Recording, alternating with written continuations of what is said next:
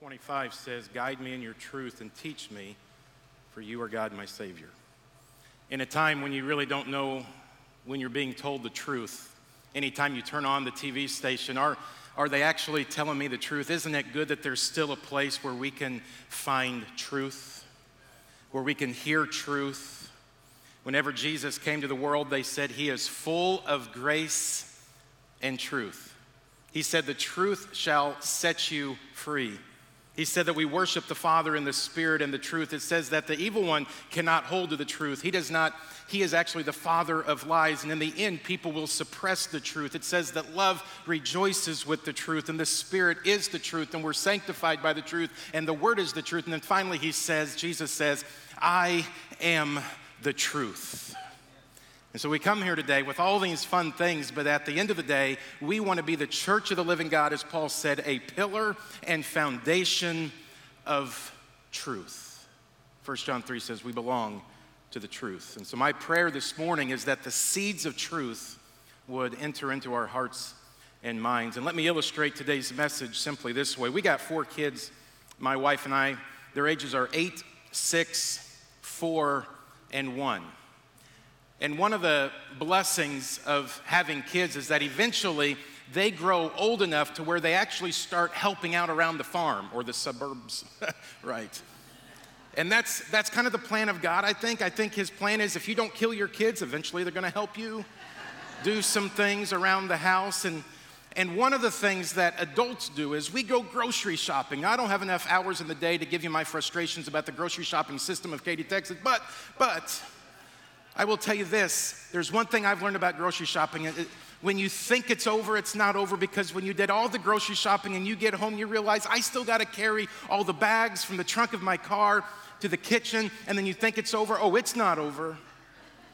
You got to get the stuff out of the bags in the refrigerator, and my wife does most of this. I really don't know why I'm complaining, but I have learned recently that our older 3 have been helping carry the bags from the trunk of the car to the kitchen counter. But I have been watching them do it all wrong. Yes, there is a wrong way and a right way to carry the grocery bags from the car to the kitchen sink. You say, Nathan, how do you know that? Because I'm watching him from the couch as I'm sipping sweet tea, shaking my head. But here's the deal. There is a right way and there is a wrong way to carry the bags from the trunk of the car to the kitchen. And here's the deal. If you don't hear anything else today, hear God's truth. It should only take one trip from the trunk of the car to the kitchen sink. And all God's men said, amen. It doesn't matter if there's 5 bags or 55 bags. There's a way to do it. And I don't know when I learned this, if it was just a genetic thing or the Spirit of God taught me this as a kid. But there's a way to do this. And that is when you look at the trunk of the car, you think, man, this is my day to break a record.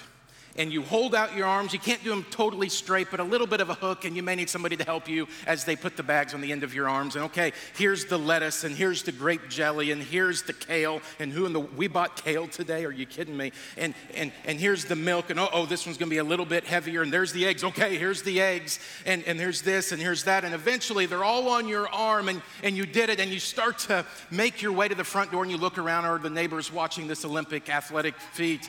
And as you're going into the house, you think, I got this, but about 60% of the way into the house, you immediately realize the regret, because the weight is too much, the burden is too heavy, and you start to regret why did I do one trip? And your shoulders are starting to come out of socket, but I got this. And then you can finally see the kitchen island, and now you're 80% of the way, but you're no longer walking with a swag. Now you're going as fast as you can, and your arms are about to fall over, and finally you get to the kitchen sink and you just throw it onto the kitchen sink. How many did I drop? I hope that wasn't the milk. And we look at that, and if I ever see my kids finally graduate to that point, I will realize that I have done all that God has called me to do as a parent. That is my understanding. But why do I tell you that story? Because that's an extremely accurate picture of what many people think Christianity is. Unfortunately. is that we sit at the trunk of the car and we say, I got this, and we're motivated after Sunday morning church, after a grand opening church service, and I'm going to enter into Christianity, and I got this, and the preacher said, read your Bible. Okay, put that on that arm, and you should be praying. Okay, here's that bag, and you better go to church every Sunday. Okay, here's that bag, and you better not cuss. Oh, I better not cuss? Okay, put it on that bag. And there's this and there's that, and we keep putting bags in the arm, and we say, but it's okay, I got this, I'm motivated today. But by Tuesday, the weight becomes heavy. And Wednesday night Bible study, are you kidding me? And Thursday, I don't know if I can go any farther. And Friday comes, and Saturday, and your wife says, are you doing okay? I'm serving the Lord, get out of my way.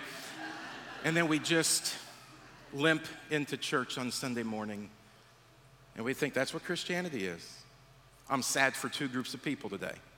I'm sad for the non-Christian who hasn't entered into the faith because they think that's what Christianity is. And it's not your fault, because that's what's been portrayed to you. That's what's been exampled to you. That may have been what was taught to you growing up. And I'm sad for the Christian who thinks that's what Christianity is, because they are living a joyless Christian life. Sometimes people look at me when they find out that I'm a Christian, and they give me a sympathetic, oh, you're a Christian, I'm so sorry. They hooked you in. Why did you drink the Kool-Aid? You look smarter than that. I'm so sorry that you're a Christian, but I just want you to know this today. I am glad that I'm a follower of Jesus Christ. I am glad that I'm a believer in him, and I don't regret one day that I gave my life to him. And the greatest joy and the greatest thrills and the greatest adventures and the greatest inner satisfaction has come from walking with Jesus, because Christianity is not carrying the bags. What if you were wrong on what Christianity is? What if it was something different? One of the greatest invitations that Jesus ever gave came in Matthew chapter 11. You can turn in your Bibles there. Matthew chapter 11, verse 28, Jesus says this. Come to me, all you who are weary and burdened, and I will give you rest. Doesn't that sound good? Even if you don't know what it means, doesn't that sound good? That's a good verse. That's a good invitation. Now, who's he talking to? He's talking to the weary. He's talking to the burdened. Why are they weary and burdened? Well, maybe it's just life. Maybe it's just that life is hard. And we would all agree, life has a lot of pressures and life is hard. It doesn't matter your age, doesn't matter your circumstance. Life is hard. Would you say that with me? Life is hard. We know that. Maybe that's who he's talking about. Many of you know who this is. This is Simone Biles. She pulled out of the Olympics, at least several of the events of the Olympics, about a month ago, was it now? Now, I don't know your thoughts on Simone Biles or her decision to pull out, and it doesn't really matter what your opinion is, and we better be nice because she does live in Houston after all. But regardless of what you think about her decision, one thing is clear and one thing is true, and that is when she put it this way: I know I brush it off and make it seem like the pressure, there it is, doesn't affect me, but sometimes it's hard. Now, maybe you think she should have pushed through the hard. But that's not the point. She's admitting you can be an Olympic athlete, you can be famous, you can be rich. It's still hard. I kind of appreciate what this man wrote whenever he talked about a dog who kept showing up at his house, taking a nap in the afternoon and then leaving, just some random dog. He said, an older, tired-looking dog wandered in my yard. I could tell from his collar and well-fed belly that he had a home and was well taken care of. He calmly came over to me. I gave him a few pats on his head, and then he followed me into my house, slowly walked down the hall, curled up in the corner, and fell asleep. An hour later, he went to the door. I let him out. The next day, he was back, greeted me in my yard, walked inside, resumed his spot in the hall, and again slept for about an hour. This continued off and on for several weeks. Curious, I pinned a note to his collar, and I wrote, I would like to find out who the owner of this wonderful, sweet dog is and ask if you are aware that almost every afternoon your dog comes to my house for a nap. The next day, the dog arrived for his nap with a different note pinned to his collar. Here's what it said. He lives in a home with 6 children, 2 under the age of 3, and he's trying to catch up on his sleep. Can I come with him tomorrow? Oh, I like that. And if you think Christianity is about carrying the bags, and I hope I don't drop a bag, then that's you. And you're probably exhausted, and you're probably weary, and you're probably burdened. If you live in this world long enough, you'll bleed. You'll bleed. Jesus says, John 16, in this world, you will have trouble. So I don't know all the stories in the room, but I know a lot of burdens walked in this room today. Amen? And let's just be aware of that. But he says, come to me, all who are weary and burdened, and I will give you rest. I actually don't think he's talking about life, because the context of Matthew 11 and the context of Matthew 12, this is sandwiched in between. He's actually talking about religious burdens. He's actually talking about the rules and the regulations that the religious leaders was putting onto the people. In the Amplified Version, in verse 28, it puts it this way: come to me, all who are weary and heavily burdened by religious rituals that provide no peace. So let's make this simple this morning. Here it is. There's religion and there's Christianity, and they're not the same. They're not the same. And let me give you a couple ideas of why they're not the same. Religion is about what you do. Christianity is about who you know. Would you say that out loud with me? Religion is about what you do. Christianity is about who you know. Do you know him? Do you know him? Religion is about carrying the bags and did I drop the bread? Christianity is about, are you walking with the Savior? And Jesus is the prime exhibit of this. Just imagine, if God came down from heaven and put on skin, would he keep his distance from us dirty people, or would he come up close and personal? What do you think he would do? Well, you remember the woman at the well, don't you? All the Jews wouldn't associate with her because she's the wrong ethnicity or the wrong religion. All the men wouldn't associate with her because she's the wrong gender. All of her own people wouldn't associate with her because she had the wrong past and the wrong sin and the wrong guilt and the wrong shame. But Jesus talked with her at the well, and the disciples couldn't believe it because it's personal with Jesus. Or you remember the woman caught in adultery, don't you? While the religious leaders were pointing a finger and ready to throw the stone and condemn her to death, there's this line that we love: those of you with no sin, you cast the first stone. And we say that's the best part of the story, but I think there's a better part of the story. The scriptures say that Jesus stooped down onto the ground to be with her because it's personal. Or Zacchaeus, who was a wee little man, and a wee little man was he. The biggest sinner in town, the traitor of traitors, is a tax collector. Zacchaeus is up in the tree, and Jesus says, hey, you, Zacchaeus, let's do lunch today. Let's get some takeout of Joy Love Burger. God bless Joy Love Burger. They're not sponsoring today, but if I say them 3 times, maybe they will. Joy Love Burger. Let's do some takeout in your home, and we're going to have lunch today. And 2 hours later, they walk out of lunch, and Zacchaeus was a new man because it was personal with Jesus. When Jesus' best friend dies, Lazarus, he shows up at the funeral, and there's Mary and Martha, and everyone is crying. And Jesus knows he's going to raise him from the dead. Jesus knows he's going to raise him from the dead. But it says while they're crying, Jesus wept because it's personal. Or Peter, if there's a sin that should get you kicked out of heaven, it's denying the Lord on the night of the cross, right? 3 times. But after the death, after the resurrection, after the ascension, Jesus has breakfast with Peter, and he doesn't point out his sin. He says, do you love me? And isn't that the question today, church? Do you love me? And he says, you know that I love you. And here's the deal. Religion is not about what you've done. Religion is about what you've done. Christianity is about what's been done for you.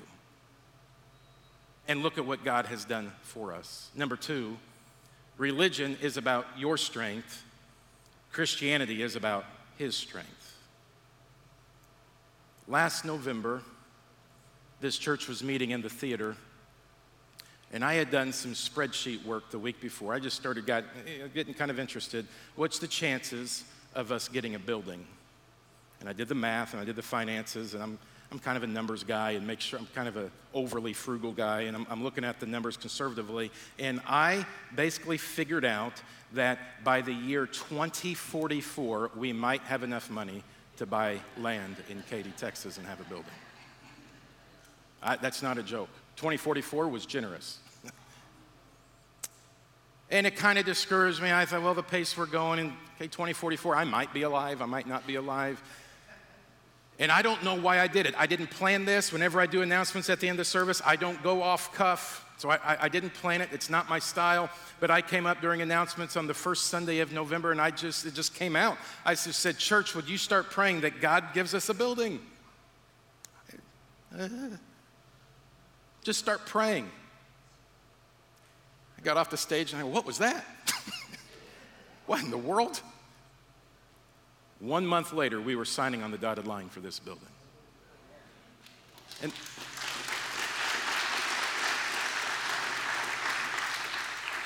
And there were things that started happening. There was a big gift that came in, and then there was a phone call, and then there was a visit to the church, and the Solomon Foundation called us, and Nathan, we heard, and and a month later, we're signing on the building, and all I can tell you is I did the spreadsheet. I knew what my strength was capable of. And then there's God's strength. And we tapped in to call on the name of the Lord. We tapped into the power of God. See, religion is about your strength. Christianity is about His strength. And He makes all the difference in the world. So it's a little bit of crowd participation just for a little bit of fun. I don't know how well you know movies. I hope you do, but I'm going to give you a quote from a movie, a famous movie, and you just yell out the name of the movie. I'm hoping somebody gets 100% today on this. I'm going to start with some easy ones. Here's the first one. Just yell out. May the force be with you. And if you didn't know that, the door's right there. You can just make your way on out. We're going to need a bigger boat. We lost some of you on that one. Okay. We're not in Kansas anymore. Show me the money. Yeah. I'll be back. I didn't plan on doing the voice, but it just happened. You can't do that without the voice. If you watch the baseball game the other night, if you build it, they will come. God bless you.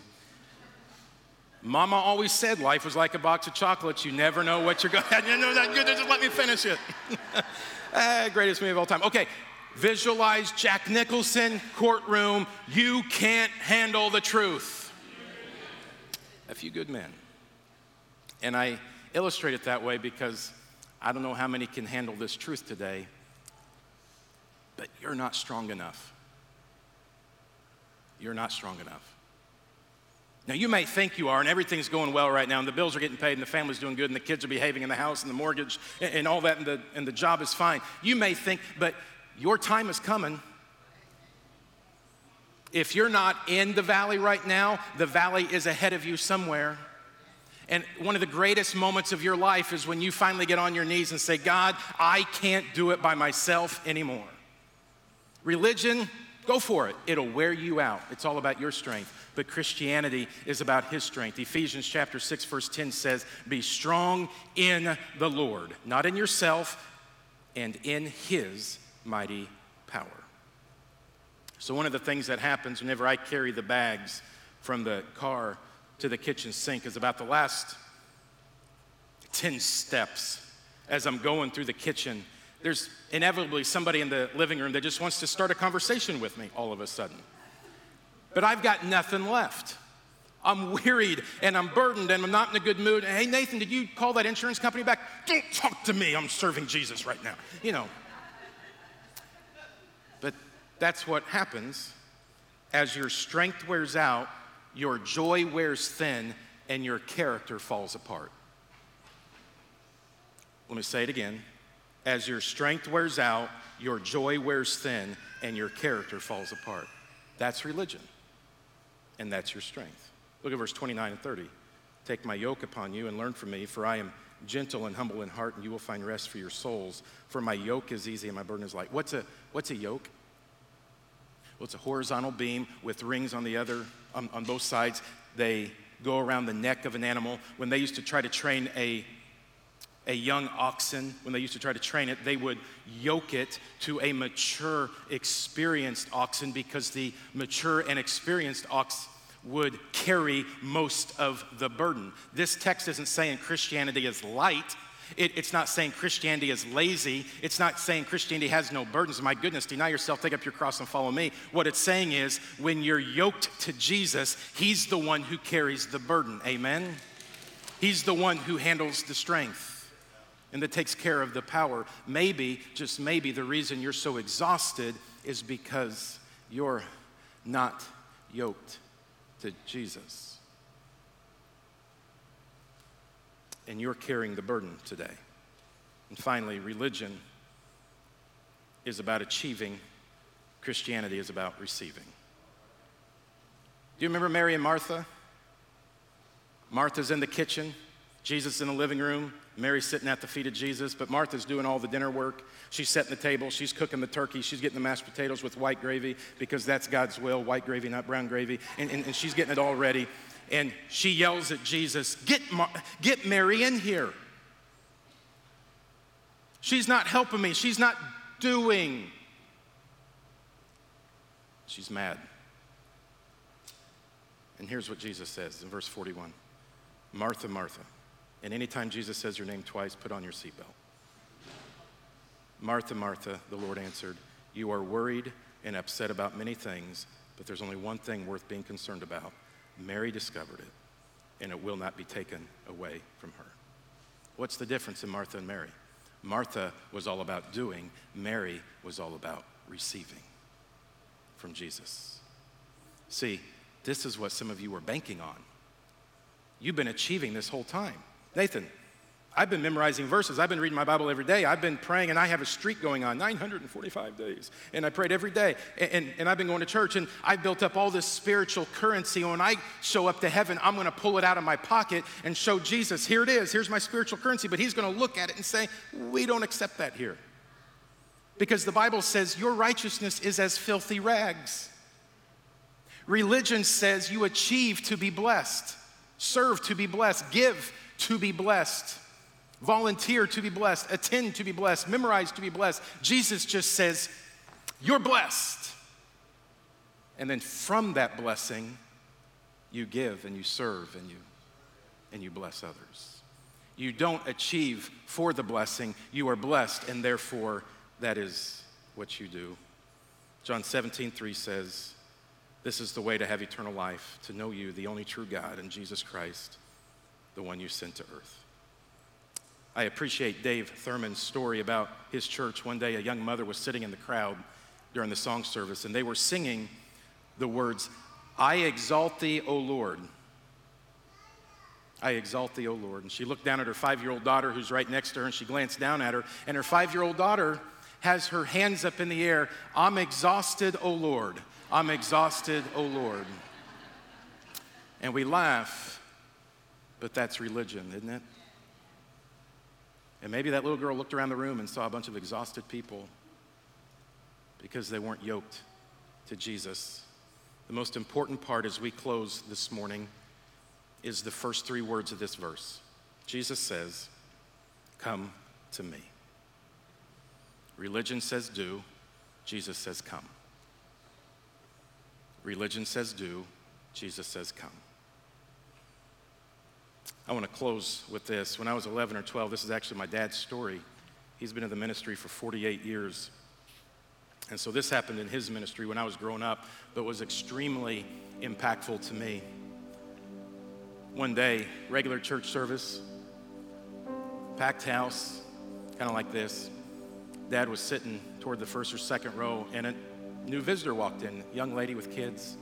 And he noticed from where he was sitting, she's new, and he thought in his head, I want to connect with her after church. That's what preachers do. We go, I'll do the same thing today. I'll be out there by the door, and I want to connect with all of you. And he thought, I'll connect with her after church, but she came in late, and then she left early. She left her in the closing song, so he didn't get to meet her. Then the next Sunday came, and she came back in again, but it was during the second song, and then she left her in the closing song. Still didn't get to meet her. Then he started asking around, did anybody know her? And somebody did. Gave him her address. He went by that week and visited, knocked on the door, and she was home, the husband was home, the kids were home, and he started to talk with them about Jesus. And she had good questions, good conversation. And then he looked to the husband, Terry, who hadn't been there, And he said, what about you? Would you like to talk about Jesus? And he said, no, that's not for me. That's for her. If they want to do that, they can do it. Actually, it gets them out of the house on Sunday. I don't have to be around them for a little while. All right. The weeks went on, the months went on. They kept coming one after another, started to give their life to Jesus. They started to enter the waters of baptism. Kids were giving their life to Christ. Sharon gave her life to Christ, but no Terry. Didn't walk in. And then it happened. Early 1995, Olney, Illinois. The explosion at the plant where Terry worked. Huge fire. People perished. Terry was up in the building, up on the walkway, and Mike Hill tells the story. Mike was a firefighter in our church, big Mike Hill, 6'4". Remember Mike? And Mike says, I went up there on the other walkway, and in between Terry and me was the fire. And Mike yelled, Terry, you gotta jump. You gotta jump to me to get you out. And Terry yelled back, I can't, I'm burned, and I have broken legs. My legs are broken. And Mike just kept, you gotta do something. And eventually, over the course of a few minutes, finally Terry just kind of launched himself out, and Mike was able to reach out far enough and grab Terry and catch him and pull him to safety. They immediately rushed him to Springfield, Illinois, where the burn unit was. I don't know if you've ever been to a burn unit. The smell, the sound, the screaming, the moans. I've been to one, Tulsa, Oklahoma. It's hard. And nobody thought Terry would make it. He was unconscious. The pain is unbearable. They had him on pain medicine. Dad went up there to Springfield the first week. Terry never moved. He was unconscious the whole time. Goes up there the second week. He's unconscious the whole time. Then the third week, Dad goes on up there, and Terry's sitting in a wheelchair, still bandaged up, not moving, still on pain meds, but okay. And then he got the call from Sharon. Terry just blinked his eye. He's conscious. There's hope. A few weeks passed, and Dad went back up to Springfield, Illinois, and Terry was able to have a conversation. And Dad sat down with him in the burn unit, and they had small talk for a while, but then Dad popped the question, Terry, can I talk with you about Jesus? And Terry said, you bet. Who's to say God did not save me from one fire to save me from another? And so in a few months later, when they were finally able to release him and he was able to go back home to Olney, Illinois, Terry had made the decision, I'm gonna be baptized, I'm gonna make this personal with Jesus. But they realized we can't get Terry in the baptistry. His legs, the steps that go up and the steps that go down. So somebody in the church just built an in-ground pool. And they asked him, can we use your pool? He said, you bet. And so they made the arrangements. And my dad buried Terry in the waters of baptism, and he rose and walked in a new life that Jesus promised him. But whenever Dad brought him up, he looked at his left hand and saw that there's blood all over his hand. And he realized what had happened. The new skin that had formed on Terry's back had rubbed off. And Dad looked at Terry and said, Terry, I am so sorry that I hurt you. And Terry said, don't worry about it. This is the greatest day of my life. I'm with Terry. Nobody's ever gonna get me to regret the day that I gave my life to Jesus.